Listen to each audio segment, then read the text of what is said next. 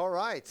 Yes. So for the question and answer chapel, really, you can feel free to ask questions, and usually they're asked in one of three areas: doctrine/theology, or Bible interpretation, or I guess four areas: just the Christian life, struggles that we all have, etc., or Christian ministry, just the practical things about doing ministry. So those are typically the areas where students ask questions. Really, the only area that is off limits, if you will, is that whenever I do this, I just encourage the students not to try to use this chapel to sort of pit professors against professors, because that sometimes happens. And we do have differences. I mean, on the faculty, there are some that hold to a limited atonement, some that hold to an unlimited atonement, and some that hold to other views. So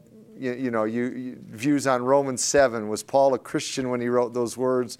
Was he describing his life before Christ? I mean, I don't mind if you want to ask, what is your take or interpretation on something, just as long as it's not sort of in an attempt to use it to sort of pit and say, well, see, this professor, I think he's wrong. Did you hear what was said in chapel? That kind of thing. So just stay away from that sort of pettiness. And other than that, it's wide open. So with that in mind, that background, who's going to be first? All right, if it's all right. Yeah. I'm going to, since we're recording this and people do listen. Yes. I'm going to bring this around so that we get the question. Oh, great. Okay. Sounds good. All right. We'll come up to Josh.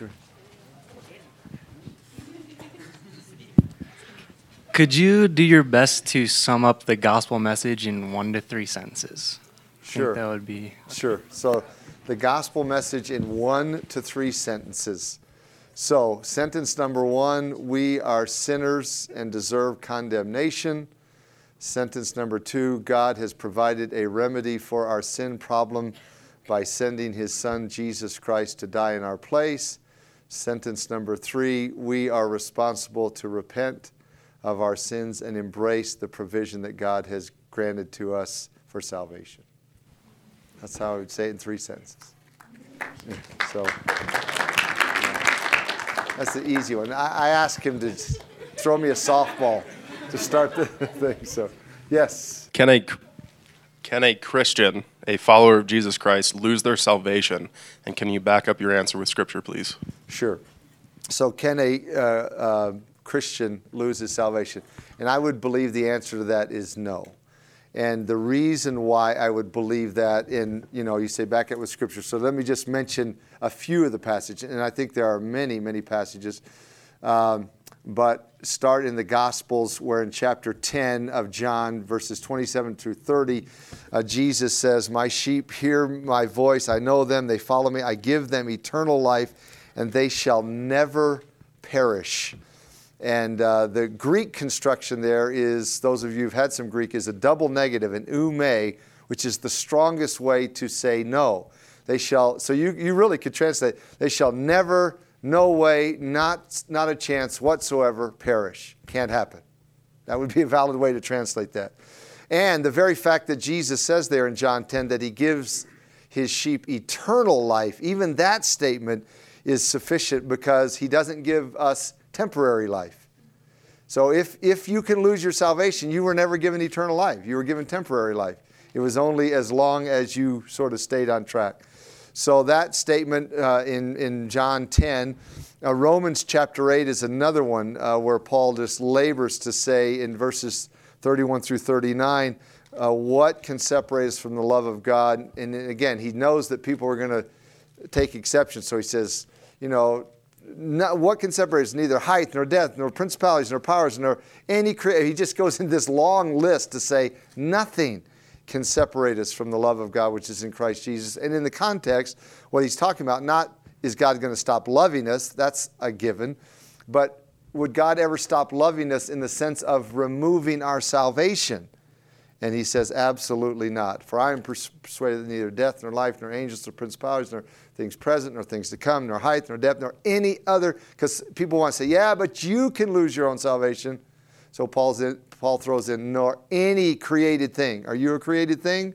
Yes. Am I a created thing? Yes. We can't even cause ourselves to lose our salvation. And then just keep marching through the New Testament. You have like Philippians 1:6. Paul says, being confident of this very thing, that he who began a good work in you will complete it until the day of Jesus Christ. So those are just, again, there are literally, and I'm serious about this, dozens of passages that we could go to, but just picking one out of the Gospels, then one out of Romans, which is probably the most comprehensive book on salvation, and then one of Paul's other statements out of Philippians 1:6. And then you can add to that statements in Ephesians, two statements in Ephesians about the sealing of the Holy Spirit. Ephesians 1, verses 13 and 14. Ephesians 4:30 says, do not grieve the Holy Spirit of God, by whom you were sealed until the day of redemption. So a very significant statement, because it's in the statement of a Christian sinning. So do not grieve the Holy Spirit of God. So what can we do as Christians? Well, we certainly can sin, and we certainly can grieve the Holy Spirit. But that was a perfect chance, if Paul wanted to warn us about losing our salvation, to say, do not, instead of grieve the Holy Spirit of God, do not sin the Holy Spirit of God away. But he says the opposite. Do not grieve him, because he has sealed you until the day of redemption. Paul says the same thing in 2 Corinthians 1, right around verse 22. He talks about being sealed by the Holy Spirit until the day of redemption. So, yeah, from all different angles, I'm convinced that a genuine believer cannot lose his salvation. Now, maybe I should add this. What does get confusing sometimes is that we see people that we assume are genuine believers, and then in time they tragically demonstrate that they weren't. The classic example, of course, is Judas Iscariot. All of his friends. Now, you need to understand that the other disciples were his friends. So all of his friends thought he was a believer. Even at the very end, when Jesus said, one of you will betray me, not a one of them said, oh, it's got to be Judas. They didn't suspect Judas any more than they suspected themselves. Not only that, when Jesus turned to him, and it was Passover, and Judas is right there next to Jesus, John is reclining on Jesus' chest, Judas is on the other side, and he dismisses Judas to go give something, to go carry out the betrayal. The Bible tells us that the disciples thought, Jesus dismissed Judas because he was the treasurer to go give something to the poor on this important Jewish holiday as Passover. So they never suspected him to the very end. What a shock to be in the Garden of Gethsemane and see Judas leading the group to come to arrest Jesus. So that always complicates the issue, because we see people who seem to belong to the Lord, and then they turn away from the Lord. Now be careful. I'm not implying a genuine believer can't backslide or turn away from the Lord, because he can. But I'm talking about people who don't really belong to the Lord, but they they claim to, and then they turn away, never to come back, no interest, and basically prove they aren't believers. It confuses people. It's like, well, he was a believer, now he's clearly not a believer, so he was a believer who's now lost his salvation. And I think there are two other explanations for that. One is he never was a believer and is just proving that, or the other possibility is that he is a believer who is really wandering from the Lord, and that's why you have passages like in Hebrews, 1 Corinthians 11, that says those whom the Lord loves, he chastens. So he will chasten his children. Now, if we never wandered or we never backslide, stray, whatever term, there would be no need for chastening. So just be careful, I guess is my point. You can't look at someone and say, oh, I know they're a Christian, or I know they're not a Christian, or we can't make those assessments. But we can ascertain theological realities from Scripture, because that's not as complicated as looking at someone's life and saying, is he a believer, is he not? I thought he was, he isn't. But Scripture says the true child of God is secure. Good. Up here, Danny, right here in Esther's.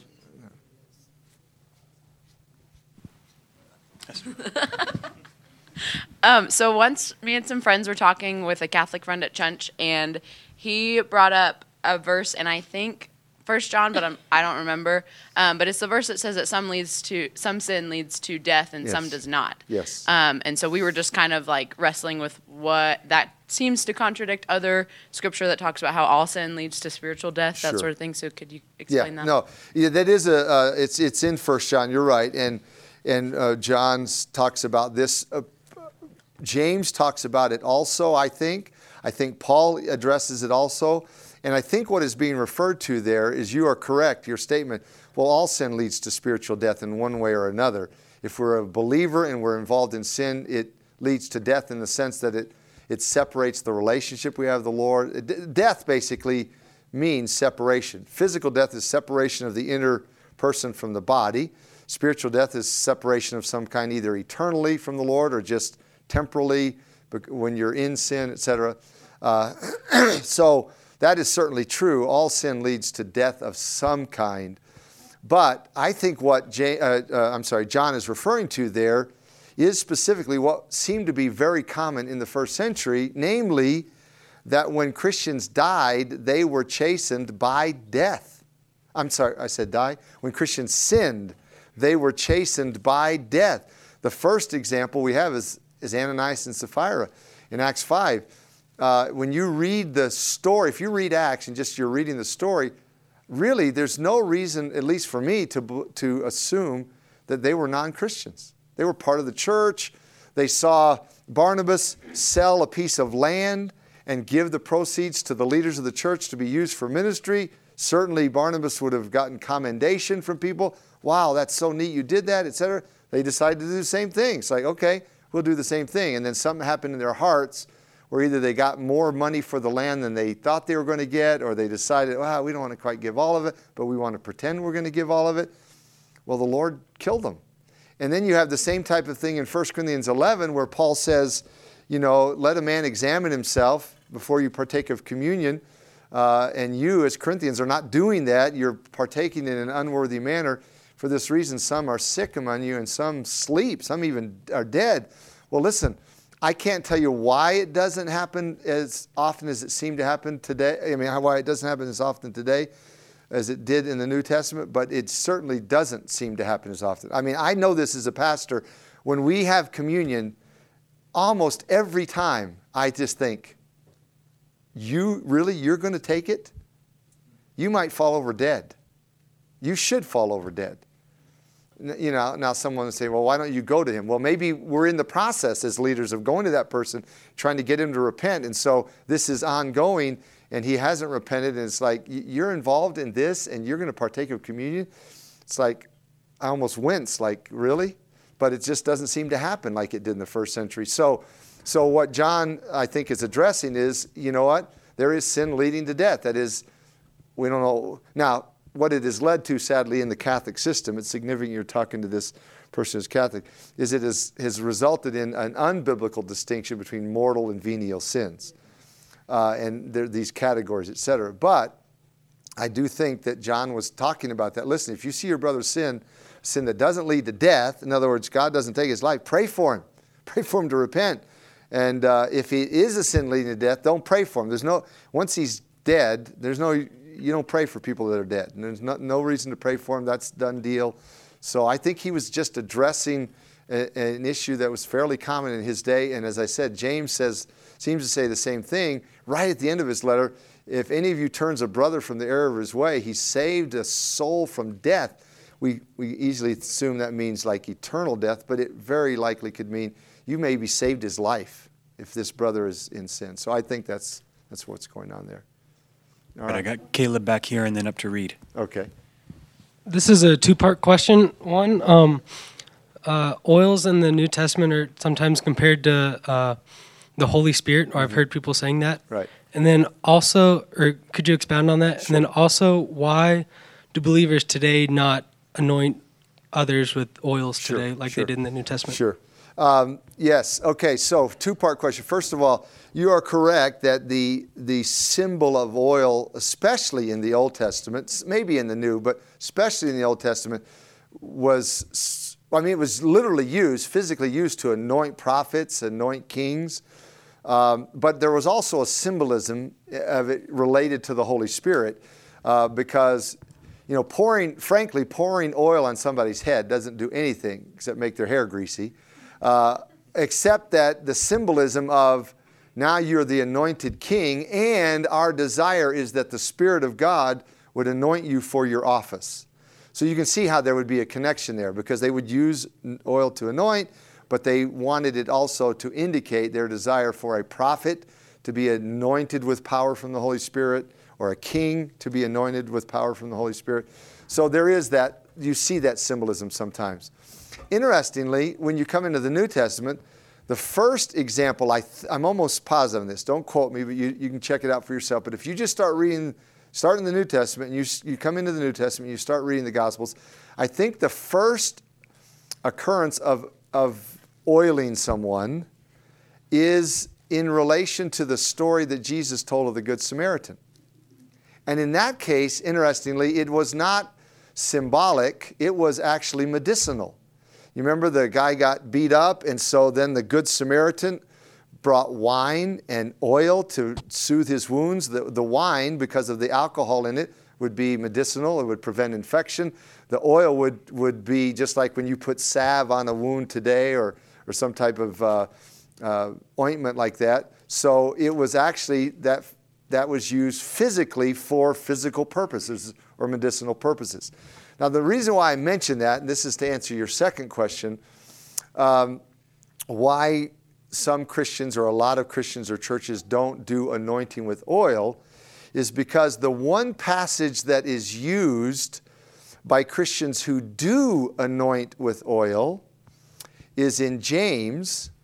And in James, there is major question in that passage about whether that is spiritual anointing, or if it is, like with the Good Samaritan, actual physical medicinal anointing. There are major questions.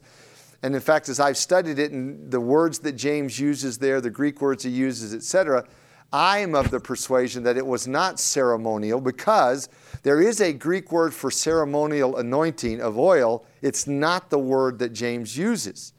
He uses a word that literally means just to rub with oil. Or the participle there, it sounds kind of funny, but it just says, pray over him, having oiled him. That's just having oiled him, having rubbed some oil on him. So that is why a number of Christian groups don't do that today, is because they're not convinced. Certainly we see that in the Old Testament with prophets and priests and kings, etc. But because in the New Testament, when you see in Acts, they would sometimes fast and pray over their leaders before they installed them into office. But you don't have that type of instruction. In other words, to anoint them with oil before they become an elder or before they become a teacher in the church or whatever. Pray for them, lay hands on them to show your backing, etc.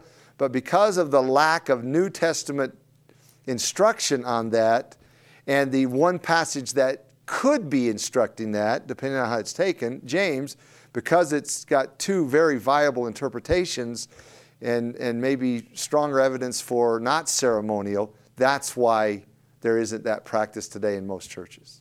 Yeah. Yeah.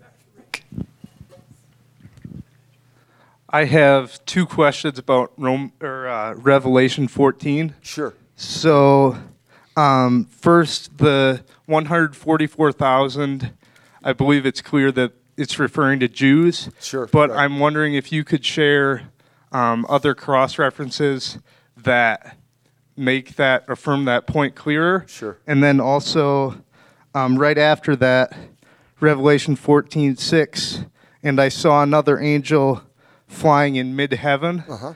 What is meant by mid-heaven? Because that Sure. may be the Mormon's favorite verse otherwise. Sure.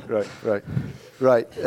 So you're going after both the Jehovah's Witnesses and the Mormons with your two questions. That's what it sounds like. The reason I say that is because if you are familiar with their history, the Jehovah's Witnesses claimed that they were the 144,000 until their numbers exceeded 144,000, and then they had to recant that position. So, first question, Reed. The 144,000 on Mount Zion. You say, I assume it's a reference to Jews. Is there any substantiation of that? And I would say there is, absolutely. And it's back in chapter 7, where this group first appears. And the reason they appear in 14 is because the writer, John, wants us to show that what happened back in chapter 7 was was effectual, and it worked, and it preserved all 144,000 through this time of great turmoil and trouble, and they all made it through, and so they are standing at the end with the Lamb on Mount Zion, which is Jerusalem. So back in chapter 7 is when they are selected and sealed, and John says in verse 4 that I heard the number of those who were sealed, 144,000 of all the tribes of the children of Israel were sealed. Now this is always, I don't mean, please don't misunderstand this. I'm not poking fun at anyone when I say this, when I go on here.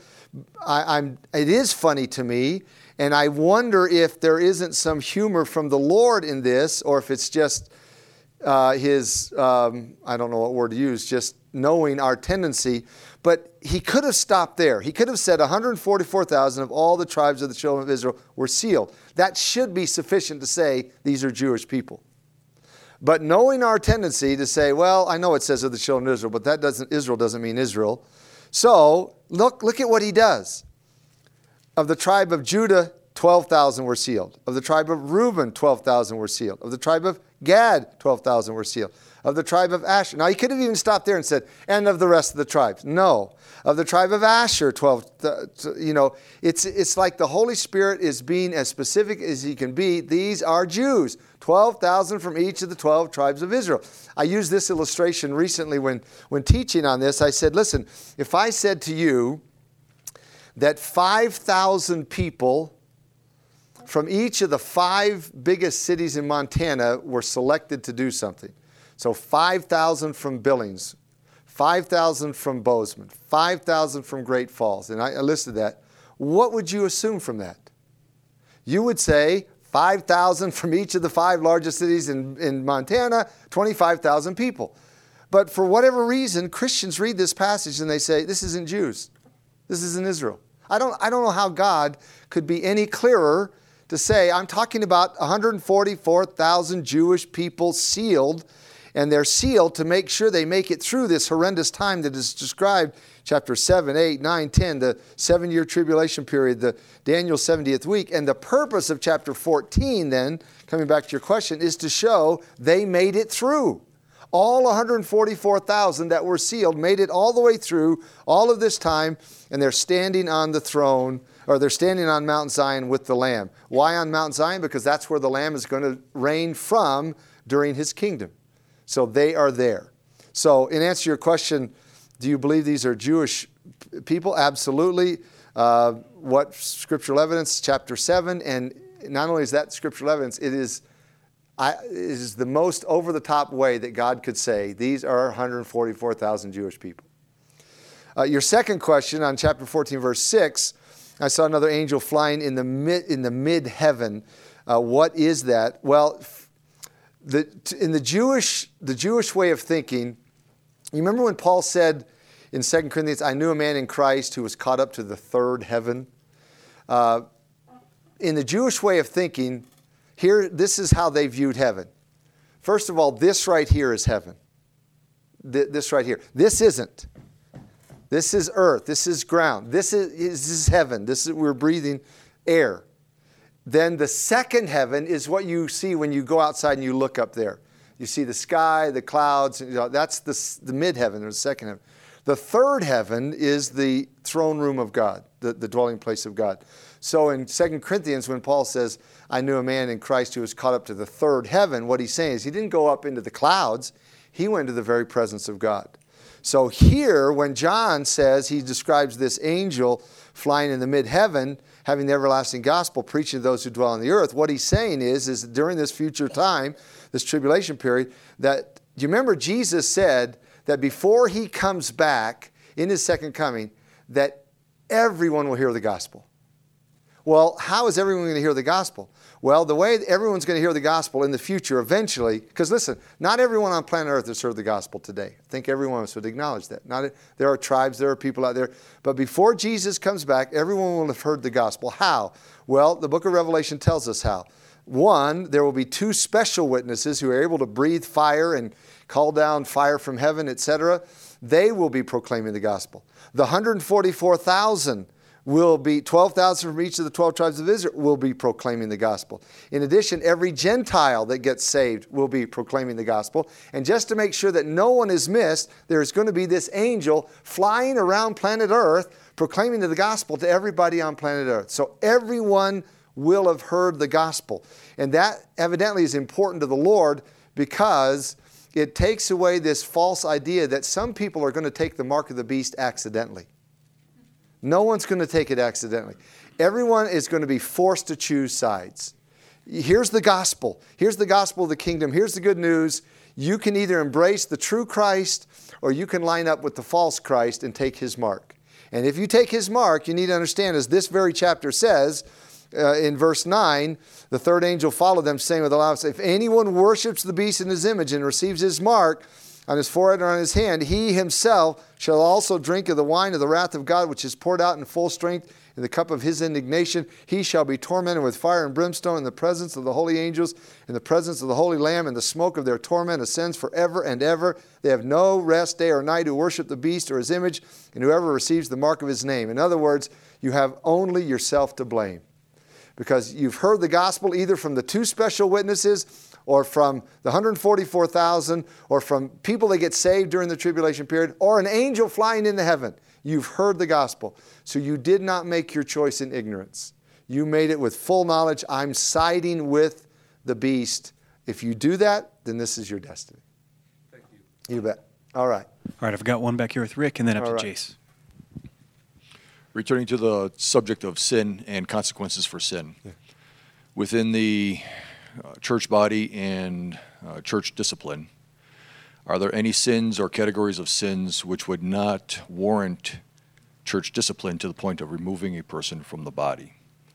Are there sins that are less serious or more serious, less applicable or more applicable, that would qualify whether or not a church would remove somebody from their presence? Yeah. Okay, great question, Rick. Let's turn to 1 Corinthians 5 for that. And I'm going to tread carefully here because I don't want to miscommunicate or be misunderstood. But I would say this. Certainly, all sin is sin. All sin is serious in our relationship with God. But some sins are more, what word am I going to use here? More damaging by virtue of their public nature in misrepresenting Christ. Maybe I haven't thought through the wording well, but what I'm trying to say is that in 1 Corinthians 5, Paul opens this chapter by saying it's actually reported that there's sexual immorality among you, and such sexual immorality is not even named among the Gentiles. And Paul is clearly using the Gentiles here, not just non-Jews, but people who don't know God. In other words, there's sin going on in your church that even pagans don't do. And specifically in this context, that a man has his father's wife. That is, that a man is living in a sexually immoral relationship with his stepmother. This was going on in the church at Corinth. And then, this is so amazing how some things never change. Verse 2, and you are puffed up and not rather mourned, that he who's done this deed might be taken away from among you. In other words, this church, imagine this church was proud of the fact that they could extend so much grace that they would just leave this guy alone. And Paul says that is skewed. That's not anything to be proud of.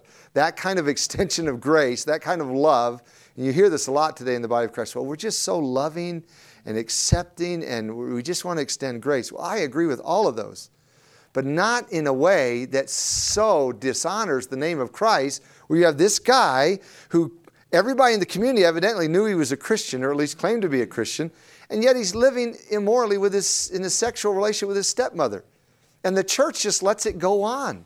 They don't do anything about it. So that's what prompts Paul's teaching here.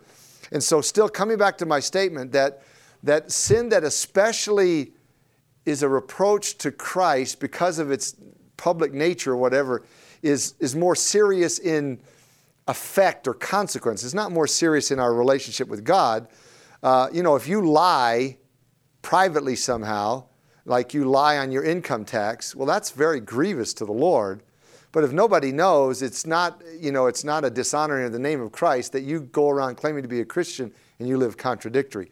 So this was as blatant and public as it could be, which leads Paul to say what he says at the end of this chapter, where he says, I wrote to you, verse 9 in my epistle, he's talking about a previous letter, not to keep company with sexually immoral people. Yet I certainly did not mean with the sexually immoral people of this world. In other words, I'm not telling you to break off all friendships with non-Christians, because that's the way, sadly, non-Christians are going to live. He says, or with the covetous, extortioners, or idolaters, since then you'd need to go out of the world. Now, this is especially true in Corinth. Corinth was a vile city.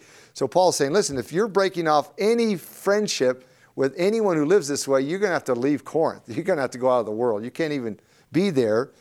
But now, to clarify, he says, I have written to you not to keep company with anyone named a brother, or that is someone who claims to be a Christian, who is, now this is what I find interesting. Notice Paul's list. Sexually immoral, covetous in the sense that they're driven by wanting something else so badly they're willing to do whatever they have to do to get it.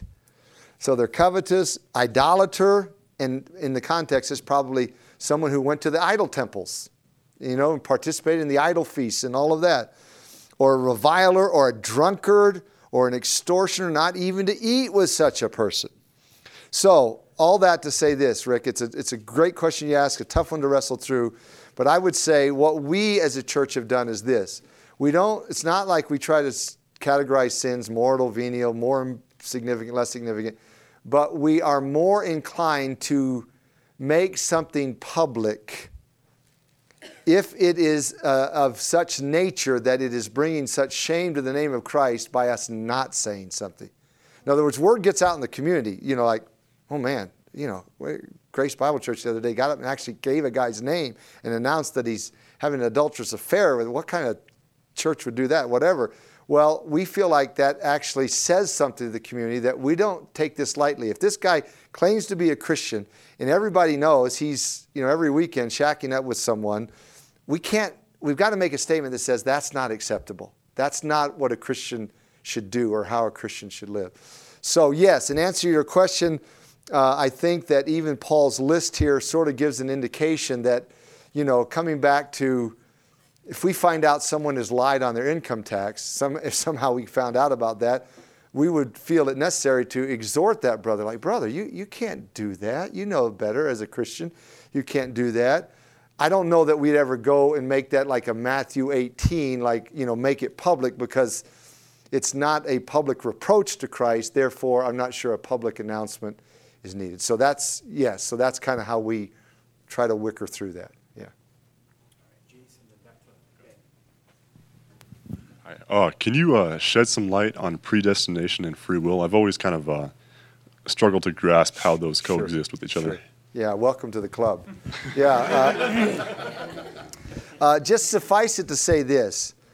I believe the Bible clearly teaches both divine election and genuine human volition.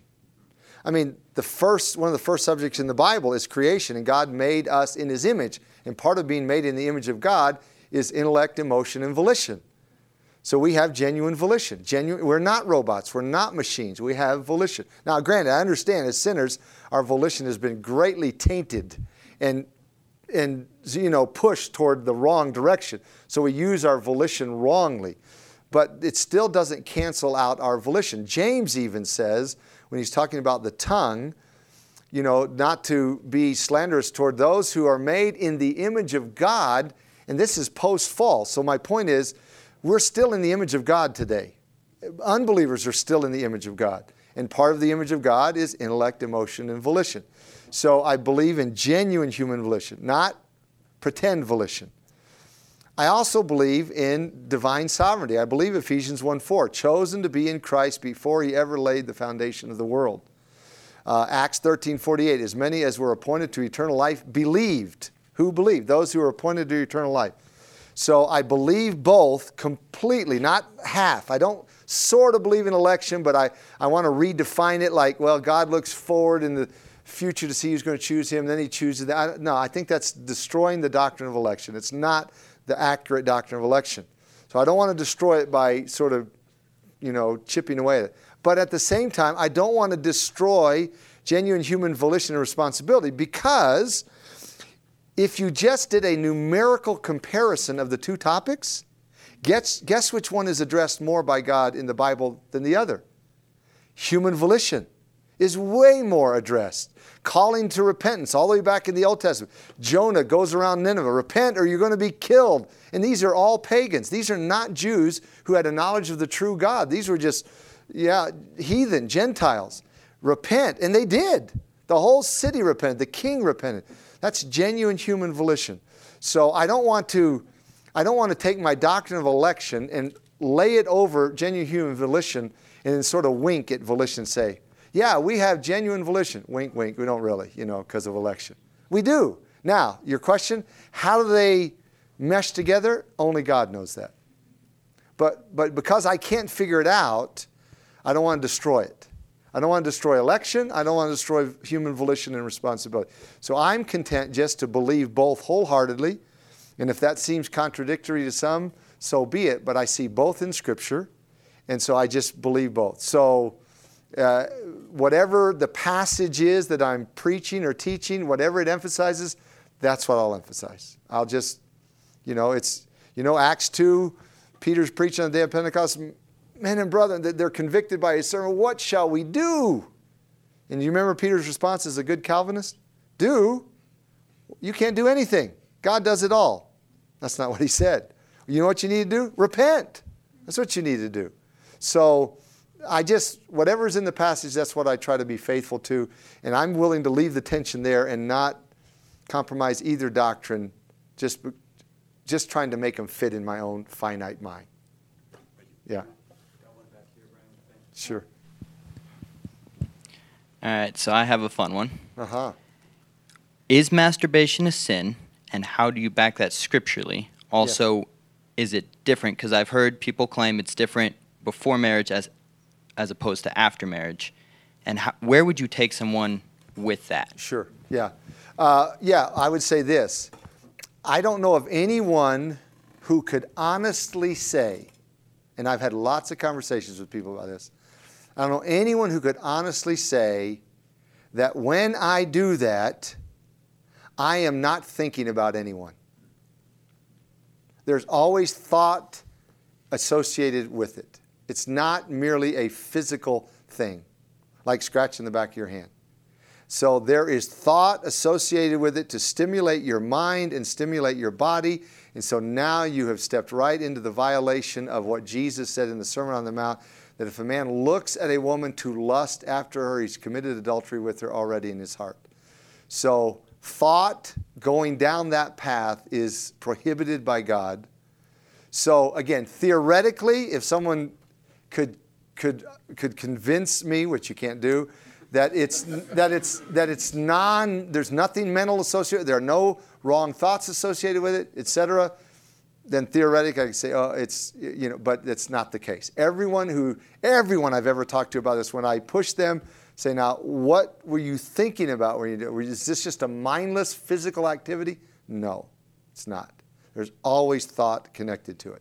So that would be the passage. Now, in relation to your second question about, well, is it different after you're married? No, it's not different. Now, it's possible that you could be thinking about your spouse. In other words, someone has said to me once, well, if I think about my spouse, is that acceptable? No, because in 1 Corinthians 7, the Holy Spirit says you don't deprive one another. So I'm sorry to be this blunt, but I'll just say it this way. You don't, when you're married, or even when you're single, you have no right to have sex with yourself. So God gave us sexuality to enjoy in the context of our marriage with our spouse. And so when you are involved in masturbation, whether you're single or married, you're basically having sex with yourself, and you're thinking thoughts that are either, if you're single, totally unacceptable, even if you're married and thinking about your spouse, that are selfishly motivated, not other motivated. Renee, where was Renee at? There we go. So I have two questions related to women in the church. The first is in 1 Corinthians 11, verse 13. Yes. It's talking about head coverings, and I always understood this to be cultural, but I was wondering what it said. It's for the angels in verse 13. No, it's actually verse 10. This is why an wife ought to have a symbol of authority on her head because of the angels. Sure. And then the second one was in 1 Timothy 2:15, and it talks about, yet she will be saved through childbearing. And what does that mean? Sure. And the will be, because that's a future tense. I thought I was referring to Mary having Jesus, but this was written after he was born. Yeah. Okay.